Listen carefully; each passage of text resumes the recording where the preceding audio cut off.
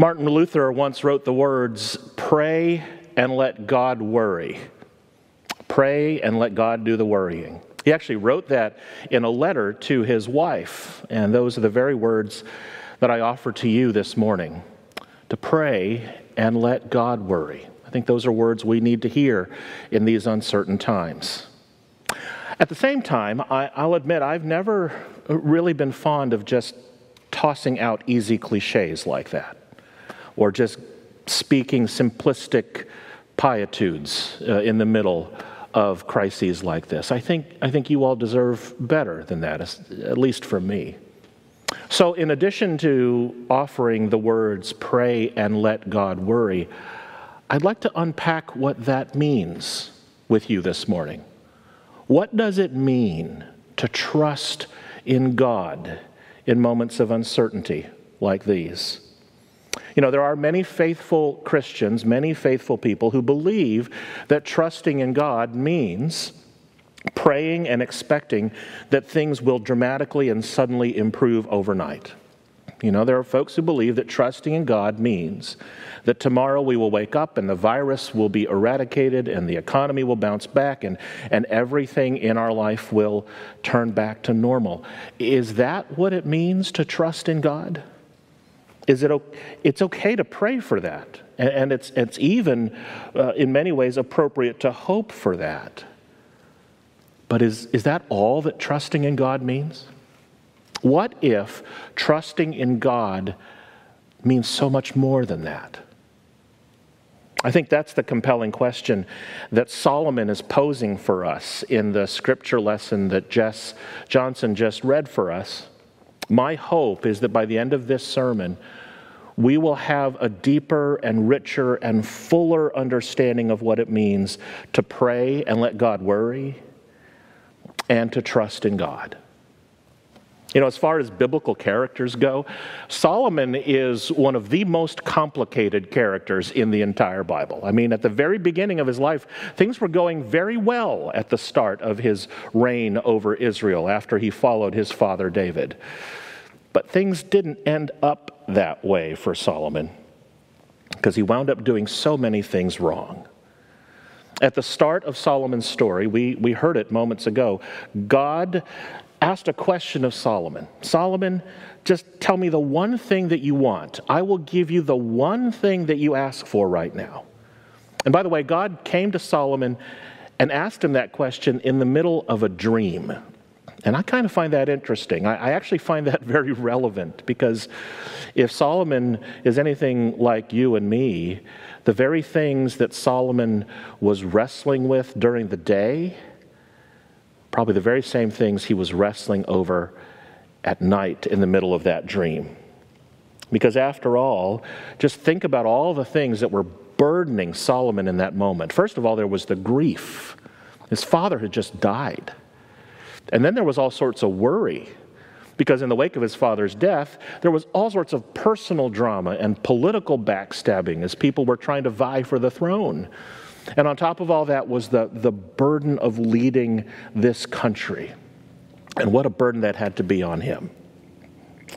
He had a lot wrestling during the day, and certainly his nighttime dreams were filled with lots of anxiety, just as yours are.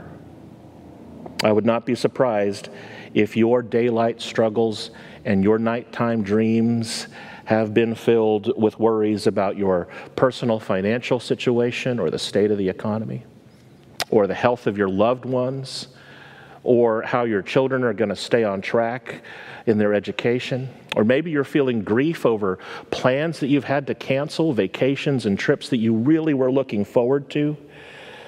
I would say that all of those worries are as true for you as they are true for me, as they probably were as true for Solomon, wrestling during the day and wrestling during his dreams at night. So what if God were to come to you tonight in the midst of a dream, in the midst of your tossing of your sheets and rolling around in bed and say to you tonight, "Hello, my child. I will grant you one desire. What is it that you want me to do for you?"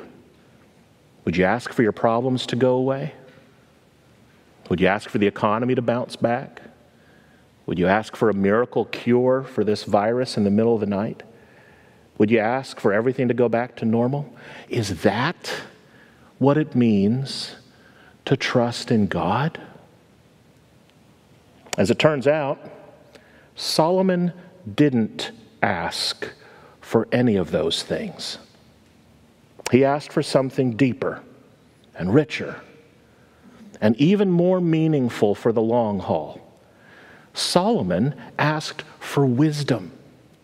He asked for an understanding heart to lead God's people, to know the difference between right and wrong, to know the difference between good and evil. And here's why that's important for you and me. Because Solomon realized in that moment that the meaning of a life that is well lived is not just based on the huge moments, the headlining events. The meaning of a life well lived is not just based on the big ups and the big downs, not the glories and the crises. A life well lived is defined by what we do in the daily moments, in the small decisions, in the subtle little opportunities for us to act and respond and think and feel. Solomon wasn't asking for knowledge. He wasn't asking for book smarts. He wasn't asking for intellect. He really wanted to know how to live well. Not just things when things were going great or when things were going badly, but every kind of moment in between. Because he was asking for an ability to know the difference between living the good and moral and calm and peaceful and hopeful life or veering toward the chaos of a fear-filled, harmful, futile kind of life.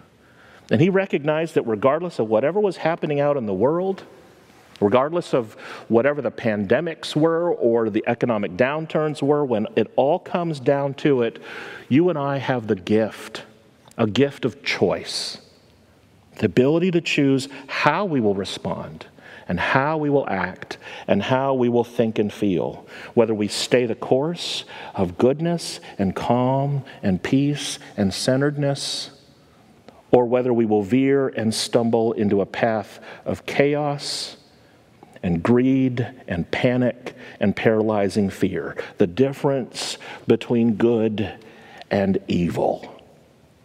For Solomon, that was at the heart of wisdom. That is what it meant for him to trust in God, to know the difference between living the good life and in any given moment to avoid living the harmful life. That's what he was asking for. Now, how did he do with that? Well, there were 3 rules that Solomon had to follow, only 3 rules that every king of Israel was supposed to heed. We read them earlier this year in the Bible Project, back in the book of Deuteronomy. Deuteronomy chapter 17, 15 to 17, the 3 rules that kings had to follow. This is what Deuteronomy says. You can indeed appoint over you a king that the Lord your God selects. That granted, the king must not acquire too many horses, and he must not return the people to Egypt in order to acquire more horses, because the Lord told you, you will never go back by that road again. The king must not take numerous wives, so that his heart doesn't go astray. Nor can the king acquire too much silver and gold. So there you are. Those were the 3 rules that Solomon and every king were supposed to follow. You can't have too many horses, you can't have too many wives, and you can't have too much silver and gold. You got it? Those are odd rules, to be sure. But here's why they were important.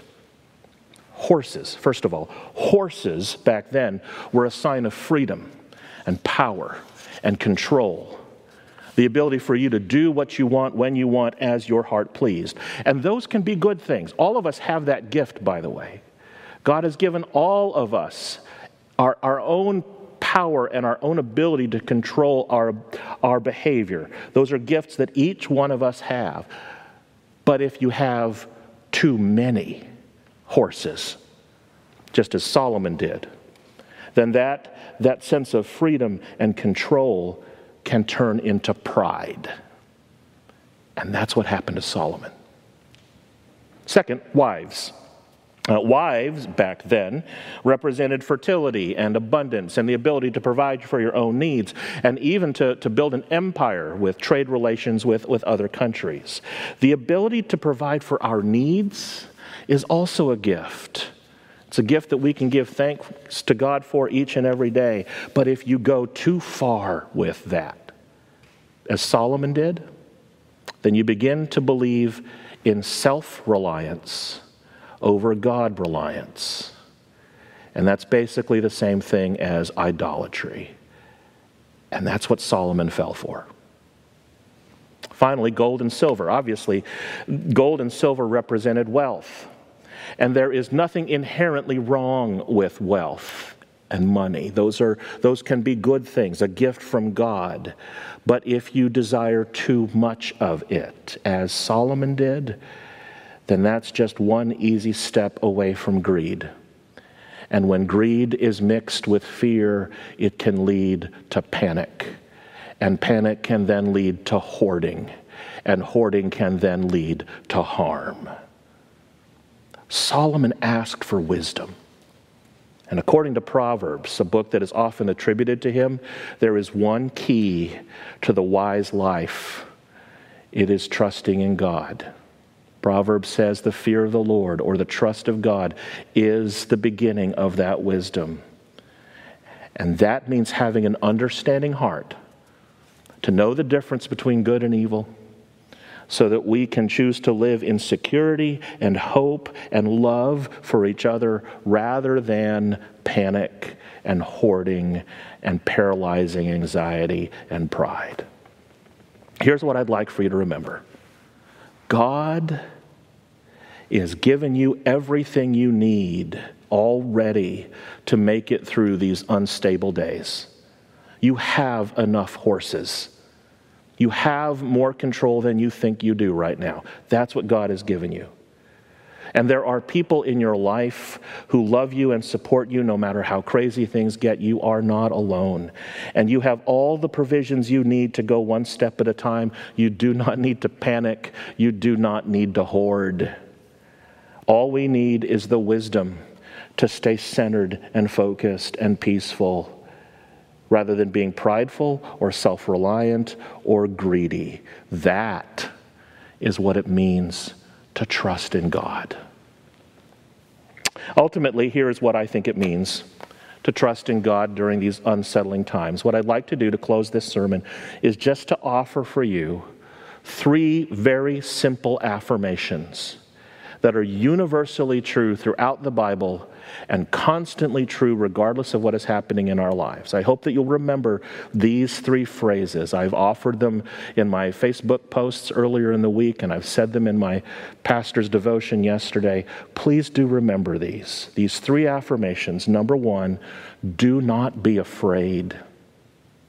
Number 2, you are loved. Remember, you are loved.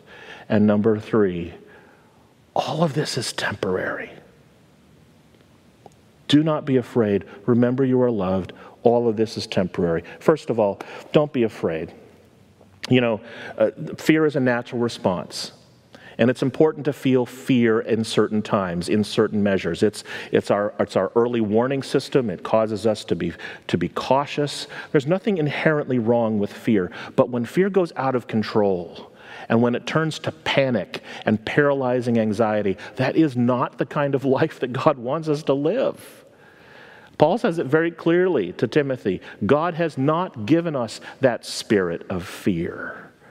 And so regardless of what is happening in the world, yes, it's okay to be cautious. Yes, it's important to be diligent. Yes, it's important to follow all of the advice and guidelines that the authorities are giving us about social distancing and staying safe. That's all important. But there is no place in Christian character for paralyzing anxiety.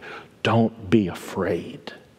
And if you want some guidance on how to not be afraid, then remember affirmation number 2 and number 3. You are not alone. You are not alone. Even if you feel like you are isolated, There are people who love you, who care for you, who support you. And God has created a community like this, as digital as we are right now, to remind us that no person is alone. In fact, this week, over the next few days, can you do one thing? Just one thing for us as a community. Take a picture of yourself. Take a picture of yourself and your loved ones there in your home or outside, and just post it on social media to let us know how you're doing, and put 2 important hashtags on it, all right? One hashtag that says Hyde Park UMC and hashtag flatten the curve. And here's what that's going to do. It's going to create for us as a church community, and for all of us who are watching this broadcast, a veritable virtual gallery of connection. We'll be able to pray for each other by face and by name. And we'll be able to be a witness to the world with that hashtag flatten the curve, that the church is the hope of the world and the beacon of love and calm and peace. And if you can do that sometime today or in days to come, we may even find a way to integrate them into worship next Sunday. That'll be a great way for you to claim right now that you are loved, and there are people in this community who love you. But the third and final affirmation is really important to remember. This one's probably the easiest one to forget, but let's remember this. All of this is temporary. The book of Ecclesiastes is often attributed to Solomon, sort of written with that kind of wisdom that's attributed to Solomon's mind. And in that book of Ecclesiastes, it says, everything is a breath. Nothing is permanent. Vanity of vanities, all is vanity, including this situation.